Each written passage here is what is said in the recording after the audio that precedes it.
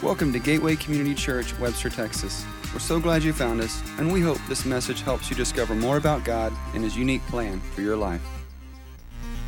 Well, again, we're so glad y'all are here with us this morning on this really rainy morning. Glad that you got out, that rain wasn't keeping you from coming together. And I'm going to share with you why actually you did something very smart.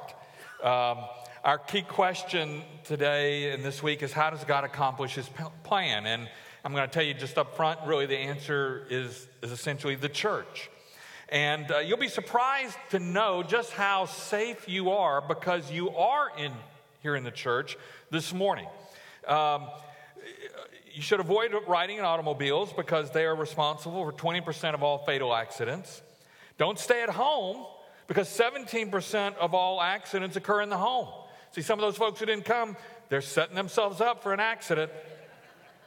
Avoid walking on the streets or sidewalks because 14% of all accidents occur to pedestrians. Avoid traveling by air, rail, or water, which is probably more common this morning than some, because 16% of all accidents involve those forms of transportation. And of the remaining 32% of all deaths occur in hospitals. So whatever you do, don't go there.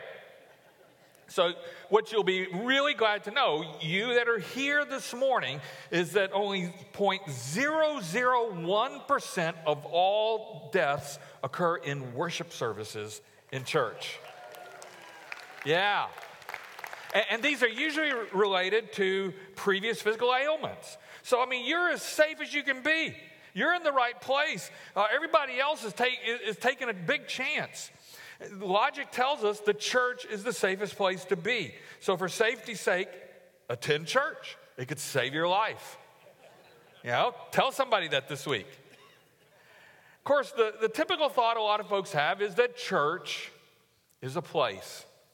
And yet, when you look in the New Testament of the Bible, what you see is there were no buildings during the New Testament period. In fact, for the first few hundred years, the church was outlawed. It was against Roman rule to meet, and so they were not allowed to own property. And so the church typically met in homes. It was only after the Emperor Constantine made the Roman Empire Christian in the 4th century, some 300 years after the time of Jesus, that church buildings finally began to be built. Now think about that. We're in 2017. You'd have to go back to 1717. It's that far back in terms of how long the church went without buildings. The Greek word that is translated into English as church is ekklesia, and it originally meant, in the Greek language, a gathering of citizens called out from their homes into some public place, an assembly. The early church began using this term then to describe their gatherings, their assembly of Christians. And it was the people. The people. It was never used to describe a building. The church, get this, this is fundamental. The church is the people of God, established by Jesus Christ, united under His lordship, empowered by His Spirit to continue His mission to the world. The New Testament of the Bible uses phrases like the bride of Christ, as we sang, and the body of Christ to point to this close connection between Christ and His church. And in this series, Believe, that we are in, we began by getting straight about who God is and that He is good, and we can have a relationship with Him through Jesus Christ.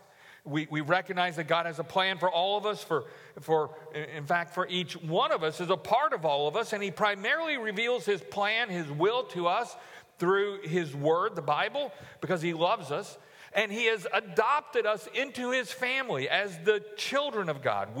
Those of us who have confessed Jesus as our Savior and Lord, we are His children.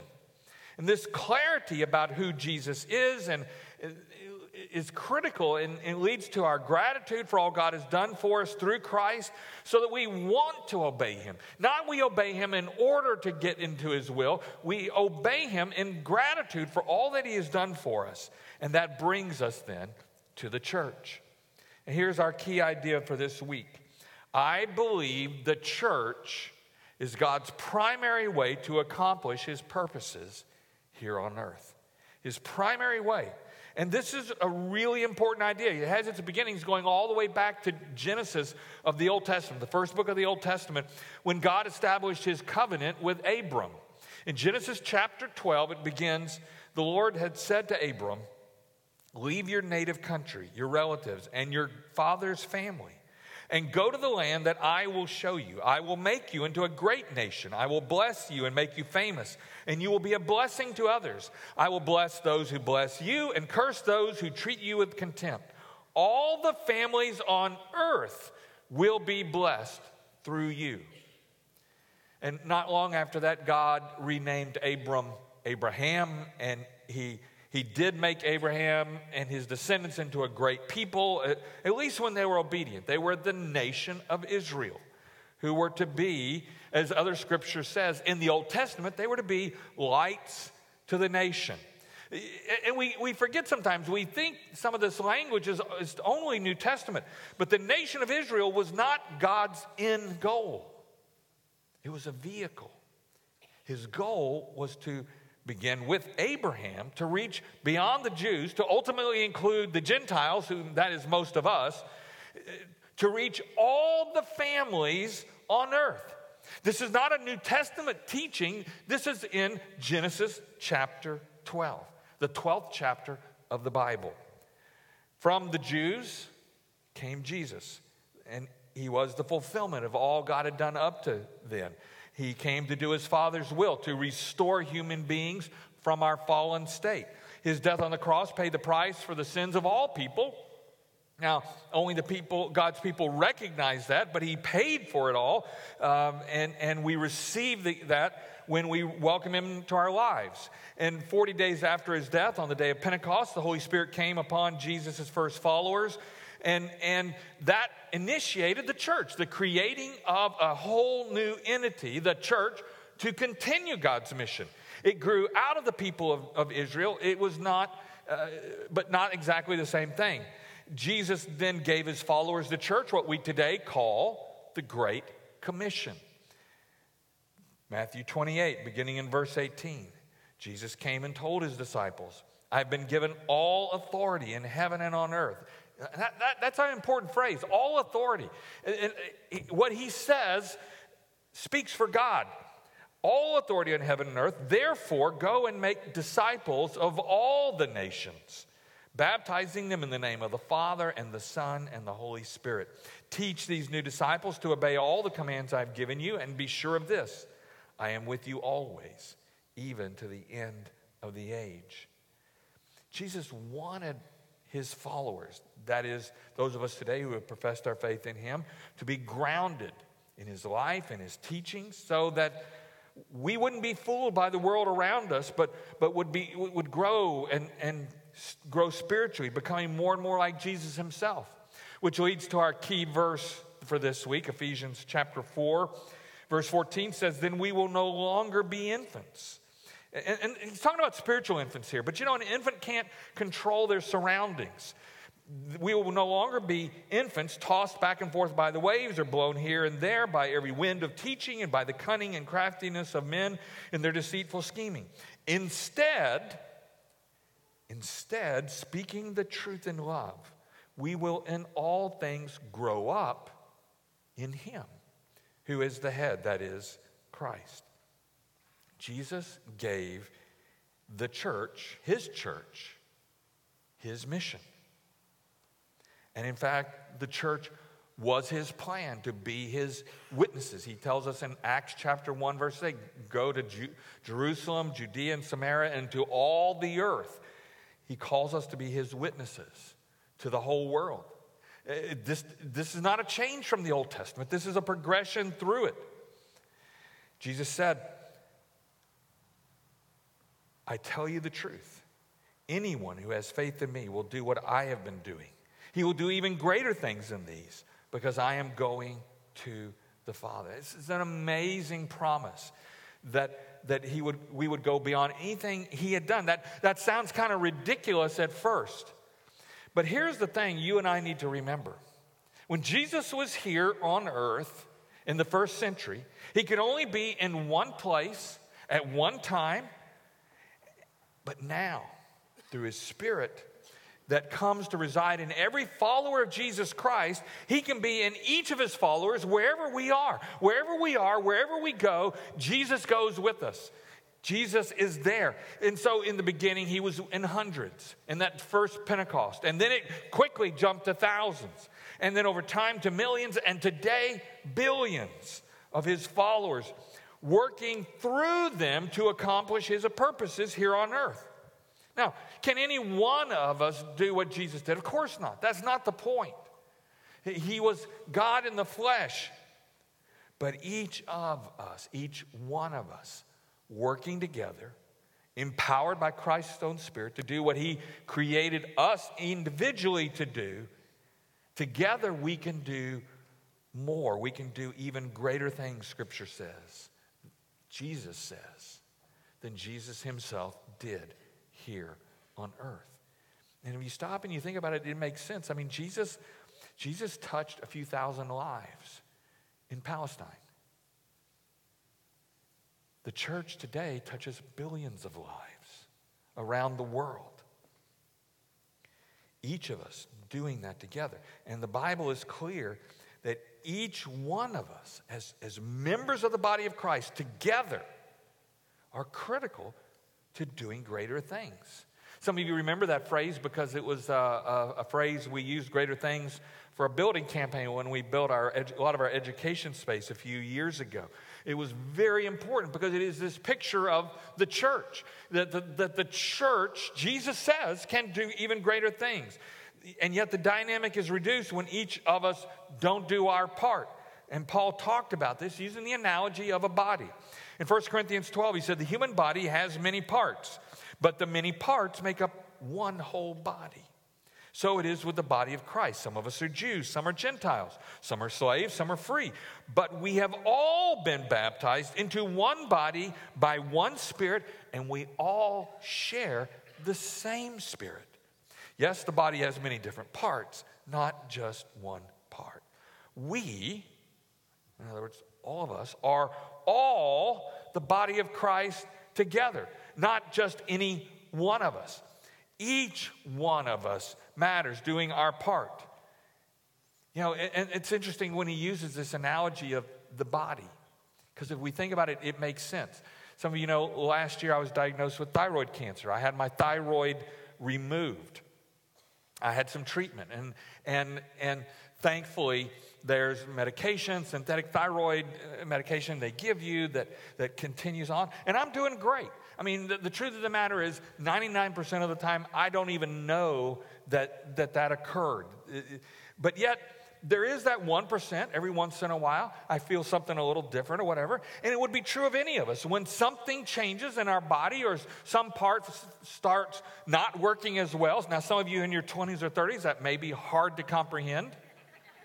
But as we get up in there a few years, there are parts that don't do what they used to do. So whether it was because of disease or accident or age, it happens to all of us. And we start to realize that if there's a little bit of shoulder pain, I can't maybe do some of the things, or a little bit of arthritis or knee pain, I can't run like I did. And so when something happens to a part of the body, the whole body is affected. Now, some parts, again, affect us more than others. And so we try to compensate. In some parts, it's harder to compensate for than others. But every time some part of the body ceases to do as well as it could, then we have to compensate for that. And God's word says the same is true for each one of us who are followers of Jesus. Each one of us matters together as the body of Christ, the church, to accomplish his purposes here on earth. And when one of us doesn't do our part, when one of us fails to do that, then the whole body suffers. But when we do our part, the mission moves forward powerfully. You may think, I'm just a small part. What can I do? I don't know. But what Scripture says, what God says, and what we know when we think about the analogy of our bodies is that any part of the body that doesn't work as well as it once did affects us. And so any part of us, any one of us who doesn't do what we could be doing affects the whole body. The body needs you. And here's the thing, it's not just about you. Every follower of Christ is diminished to some degree when any one of us backs off from what God has given them to do. Because we have to make up for it, or we have to try to work around it, or we have to figure it out. Again, it's just like when I lose my thyroid. I have to make up for it in certain ways and watch out for certain kinds of things. The same is true. When you fail to do your part in the body, somebody has to compensate. Somebody has to work at it. Somebody has to try to make up for it. And the truth of the matter is, our light simply does not shine as brightly as God hopes and intends. Just as the Jews were always to point others back to God, we Christians have that same mission to do likewise. Jesus said, "Let your light shine before others so that they may see your good works and give glory to your Father who is in heaven." Let your light shine. He didn't say that to a handful or to just some, but to all followers of Christ. So what difference does that make? What's our application here? Well, in the church, the body of Christ, first, I belong to a family who is focused on all the things of God. As children of God, Christ is our brother. And Christians are our brothers and sisters in Christ. Now, some of you, maybe with a few more years on your life, or maybe you grew up in a more rural setting, you maybe once heard people talk to each other as Brother Susie, or well, not Brother Susie, Brother Randy, or Sister Susie, or whatever the case may be. And some of you think, well, that sounds so weird or so archaic. But actually, the idea comes from Scripture. The idea that we are in Christ, brothers and sisters, because God is our Father, and we are children of God.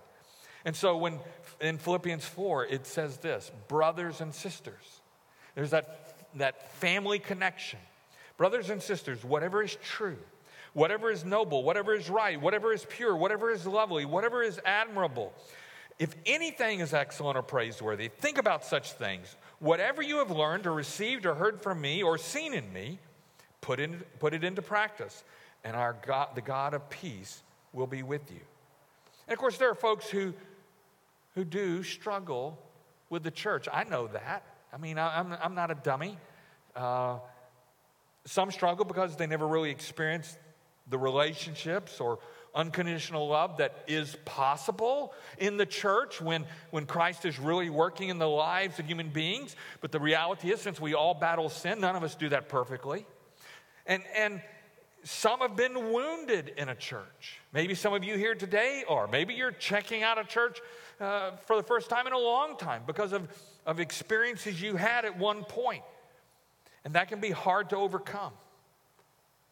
But what we all need to remember is that there's never a claim in Scripture, nor, as far as I know, any church that has ever claimed to be perfect. Yeah, that's an expectation people have. Well, you're God's people. Shouldn't you be better than that? Well, yeah, we'd love to be better than that. You're hypocrites. Well, yeah, sometimes all of us are. None of us are perfect. We all sin and fall short of the glory of God. We all battle sin. And the expectation is not a true understanding of what the church really is. The church has never been intended to be a hotel for saints, but a hospital for sinners. And when you're a hospital, it's not always neat and clean. There's mess sometimes, and blood gets shed, and people are hurt and hurting. And that's the reality in the church as well. And we have to understand that there is no perfect church. And if there is, as soon as you join it, it'll stop being perfect. None of us are. And so we ought to understand it. It can be messy, but in its best moments, it can also be a window into heaven. Pastor Randy Frazee said, when the church functions as God intends, nothing else on earth works quite like it. Christ's bride is not an organization, but rather an organism. It's not so much about the hype of programs, but the health of people. She's not a building, but a body. When submitted to God and serving together in true community, the church is a family that will surround people with strength and grace while continually pointing toward the abundant life in Christ. Not a single one of us came out of a perfect family. And God is making that same point about the church. Until Jesus returns, there will be no perfect church or family. But we are in this together. And we'll celebrate communion in just a few minutes as something that God's family does together. Second, then, I will grow faster in my walk with God. Now, there's no question you and I can grow spiritually on our own, but because we were created in the image of God, God himself is community as Father, Son, Holy Spirit. You and I were made for community. So there are aspects of our spiritual growth that typically only happen when we're with other believers. There's the accountability, which means that folks in our group have each other's back, and everyone's encouraged to grow and mature and not become content or complacent. And there's a sense of synergy that occurs because the whole is greater than the sum of its parts. In Ecclesiastes 4, it says, 2 people are better off than one, for they can help each other succeed. If one person falls, the other can reach out and help. But someone who falls alone is in real trouble. Now, most of us know that the Houston rodeo has just begun. Another big rodeo in North America is the Calgary Stampede, and they have what's called the heavy horse pull. And the story is told of a horse that won one year that pulled 9,000 pounds. Second place horse pulled 8,000 pounds. And so they got the idea to, just out of curiosity, see what would happen if you put the 2 horses together to see how much they would pull. And you might think, okay, 9,000 plus 8,000, that's 17,000 pounds. But do you know how much those 2 horses pulled? 30,000 pounds. Almost double what they pulled combined individually. The 2 of them did so much more together than the sum of their individual parts. And when diverse people with different gifts, different skills, different abilities, different backgrounds are working together and seeking to grow together, we grow faster. With Christ in our midst through his Spirit, together we do greater things. And finally, I will be a part of a movement that is much bigger than myself. I mean, how could a handful of disciples, Acts chapter 1 says only about 70, who initially cowered from the religious authorities, go on to lead a movement that today numbers something over 2 billion souls around the planet? Pastor Chris Livermore wrote, "There is nothing like the local church when it is working right. The power released there is breathtaking, the potential unlimited. It comforts the grieving and heals the brokenhearted. It offers truth to the confused and bridges to those who are seeking meaning. It provides resources for those in need and opens its arms to the forgotten, the downtrodden, and the disillusioned. It breaks the chains of addictions, frees the oppressed. Wherever there are humans suffering, the church has a greater capacity for healing and wholeness." And across the centuries, this has been the church. And a quick study of history shows that in spite of human weaknesses, the church of Jesus Christ has been the greatest instrument for good in the history of the world. The greatest. If you want to go back and look at beginnings of education for the masses, beginnings of healthcare for the masses, you will always find it grounded in the church and people's concern for those beyond the church and its walls who are suffering and hurting. It is not simply an institution. It was created by God, empowered by his Spirit to be the hands and feet and voice of Jesus Christ today in the world. Now, yeah, there have been failures. Absolutely. There are individuals' failures. There are church failures. You can look through the history of the church, going back to the first century all the way up to today. I mean, beginning with Judas, who was with them for 3 years, who betrayed him. And you can find story after story. maybe that's actually the point. Because here's the thing. If God were not in the church, if God did not empower it and enliven it through his Spirit, how in the world could it have survived these 2,000 years? The ways we have messed it up and the ways any and all of us have done stupid things at times for the cause of Christ. The only reason I say that it has survived, and not just survived, it has thrived for 2 millennia, is because the church is of God. It is empowered by his Spirit based on Jesus Christ. And God has used the church, the bride of Christ, the body of Christ, as his instrument of destiny, his instrument of salvation for this world. Pastor Bill Hybels, who pastors one of the largest churches in this country, has said, the local church is the hope of the world. And I believe he is exactly right. You know, someone once said that the kingdom of God is not going to arrive on Air Force One. It doesn't matter who is in the White House. It doesn't matter who we elect as our governor. It doesn't matter what kind of laws we institute in our city, our state, our nation, even around the world. Nothing is going to change people except Jesus Christ. And as a part of the church, we are the instruments of his grace. We are the hands, the feet, the voice. And so we live to be used by him.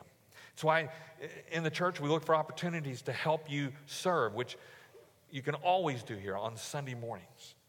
But next Sunday is our all-out serve. It's a great opportunity to go out and make a difference, to take the good news of Jesus out into the world through acts of love and service, to be the church. Believe group leaders have received suggestions and ideas, but here's the thing we want. Each group to look and see where they feel led and who they're being called to help and serve and to do whatever God leads them to do. And if you're not in a Believe group, look at it for yourself. How can you go and make a difference? What can you do? We're going to have a single shortened service next Sunday morning starting at 10:30. And then afterwards, we want to encourage you in groups or as individuals, go serve and then eat, or eat then serve, whatever works for you. But to be the hands, the feet, the voice of Jesus out into the community. And here's the thing. We could have created a long list of things for you to sign up for. But you're already wherever you need to be. And you're already seeing things that we don't see. And sometimes the church makes a mistake by saying you have to do it all through the institutional church, when in fact, because you're the church, you can do that. You can listen to God. You can look for needs around you. Maybe it's simply to walk through your neighborhood and pray for each home. Maybe it's to go to a restaurant and be a witness for Jesus Christ to the wait staff. Do you know, if you talk to people, the wait staff, a lot of them will tell you they hate serving on Sunday more than any other day because Christians are the chintziest tippers. You know, and we come and we want to load them up with what they're doing wrong and we don't love. So what can we do? What can you do? What can your group do to be a witness for Jesus Christ? I know one group is going to a nursing home. You know, there's not a limit. If you're dependent on the institutional church to figure that out, you're not listening to God's Spirit. And so that's part of why we've done it this way, is we want to encourage you to listen, you to go out, you to be the hands, the feet, the voice of Christ, and celebrate the good news. So we're going to do this together as an entire church family, children, students, all of us in here for a short service. Then we're going to go out, come dressed however you're going to go. If you're going to go, if you're going to go out and spend several hours, or you're going to spend 20 or 30 minutes, come for whatever's appropriate for what you're going to do. Sit together in your group families if you're in a group, And now here's the thing. Those guys from the other service are also going to be here, and they may get your seat. But that's okay, because we're one big family. And it's okay if somebody else has our seat because we're not here for ourselves. We're here to be the hands and feet, the voice of Jesus. And so we're just glad if somebody is in that seat. Amen, yeah. So look and plan how you do that. And as we've been saying through this series, our beliefs have consequences. And if the church is the body of Christ, and we are part of the church, it should show in how you and I live our lives. It should make a difference. It shouldn't be just when we do something programmatically together. It should be how we as missionaries go out into our community all throughout the week as the hands, the feet, the voice of Christ. Besides taking the gospel out in the world, Jesus called his spiritual family together at a table for a spiritual meal in order to remember him. In the church, this remembrance, though, is more than an act. It's an experience of Jesus who is here in our midst. So we're going to take a few moments now here at the close of this service to share together in the Lord's Supper. We're going to do what God's family does. We're going to meet together for a meal. And we're going to celebrate what he has done already for us. We're going to begin by prayer, a prayer of confession, because each of us has sinned and fallen short of the glory of God. So I'm going to start a prayer, and then I'm going to kind of just pause and be quiet, and I'm going to let you talk to God. Now, if you're like me, I'm not going to give you enough time to pray all the stuff you need to ask forgiveness for, okay? But it's a start, and it can become a part of your daily routine, a part of your daily life. And I'll close us then at the end of that prayer. So join me. Heavenly Father, we come here today admitting that we are sinners, that we fall short of your glory, that sometimes we do try to do what's right, that we do try to please you and serve Christ and serve his world, but at other times we're caught up in ourselves and what we want. And we look at this world and our things selfishly. Forgive us of those things, Father, and hear us now as each of us confesses to you our own faults and failings and sins.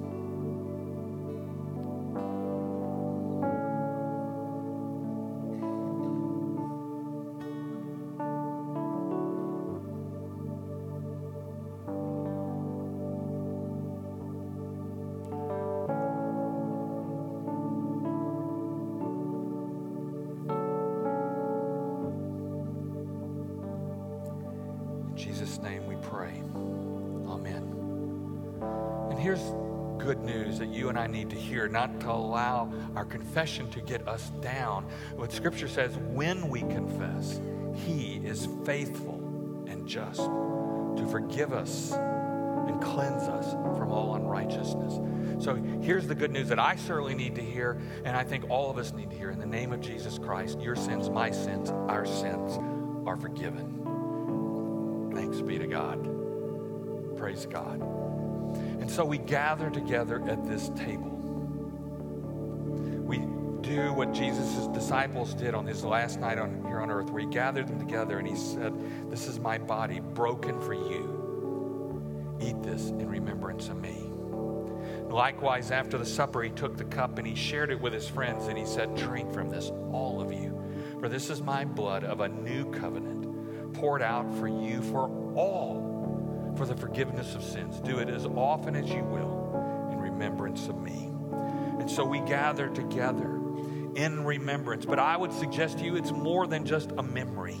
That somehow in the midst of gathering, we are reenacting and reliving that very experience. So that Jesus is here in our midst. That he loves you. And he desires you to be his hands and feet and voice, to become more and more like him in everything you do. Holy Spirit, we pray that you would be poured out on these gifts of bread and wine, that we might be for the world the body of Christ, redeemed by your blood, that we might be one with Christ and one together in ministry to all the world. We thank you that you love us so much, that you gifted each one of us not only with salvation, but with gifts for ministry to make a difference in this world. And Father, when we come together as the body, you unite those gifts in a synergy that is greater than the sum of the parts to do even greater things for your world. May we be united together, Father, in this meal so that we may be united together in serving your world.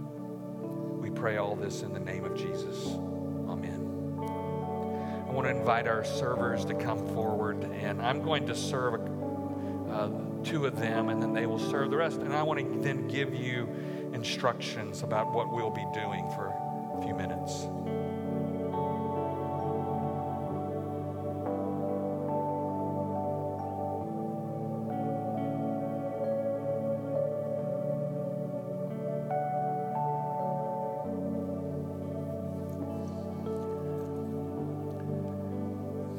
We like to say here at Gateway that this is the Lord's table, not Gateway's table. And that means that you don't have to be a member of our church or our denomination or our congregation in order to receive this gift. If you're truly sorry for your sins and you're seeking Christ, then we believe you are welcome to receive this gift that God has given to you, to the family of God, to unite us and bind us in all that is holy.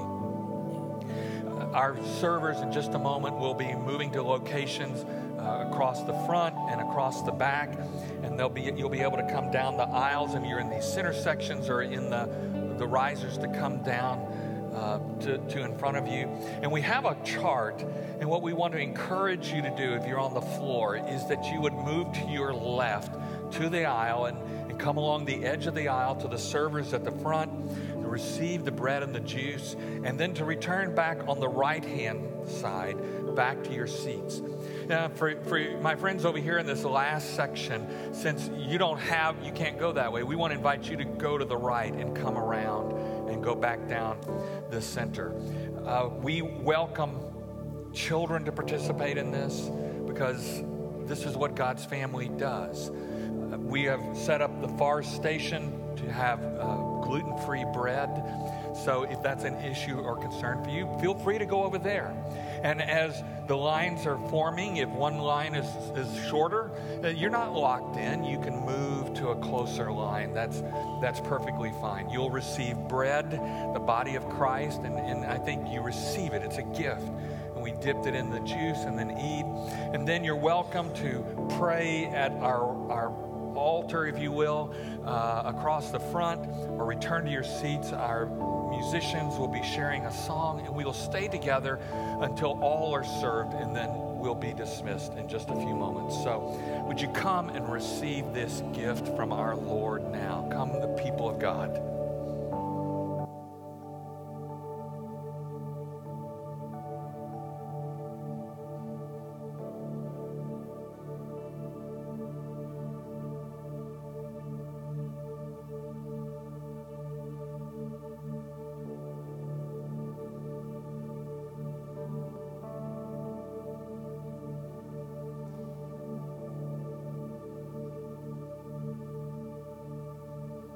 You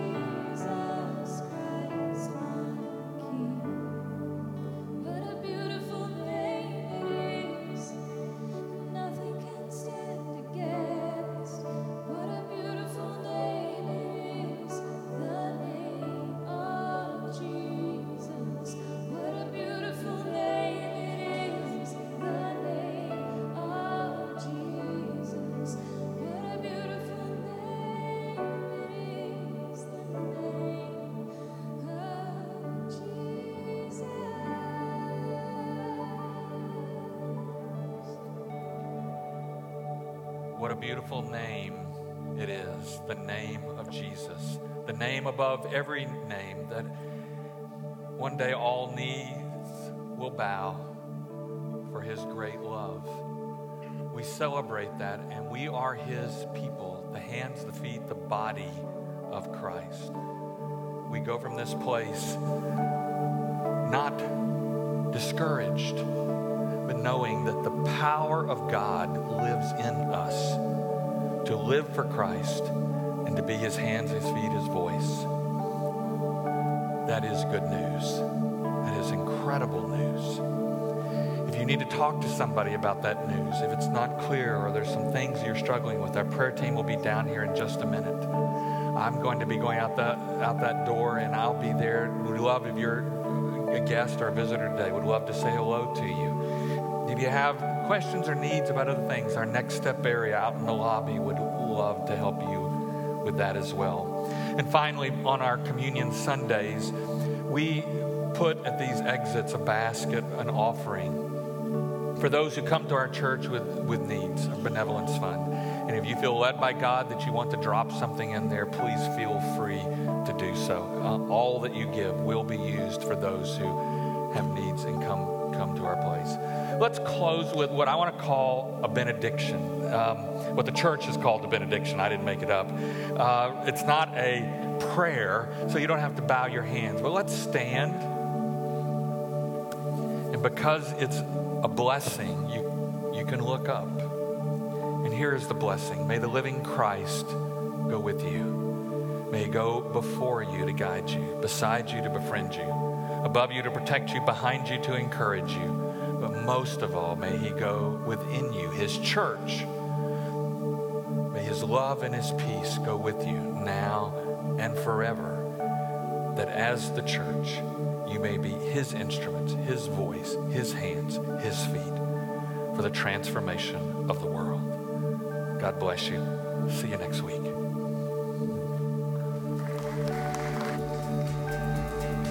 To learn more about us, visit www.gateway-community.org. Welcome to your journey.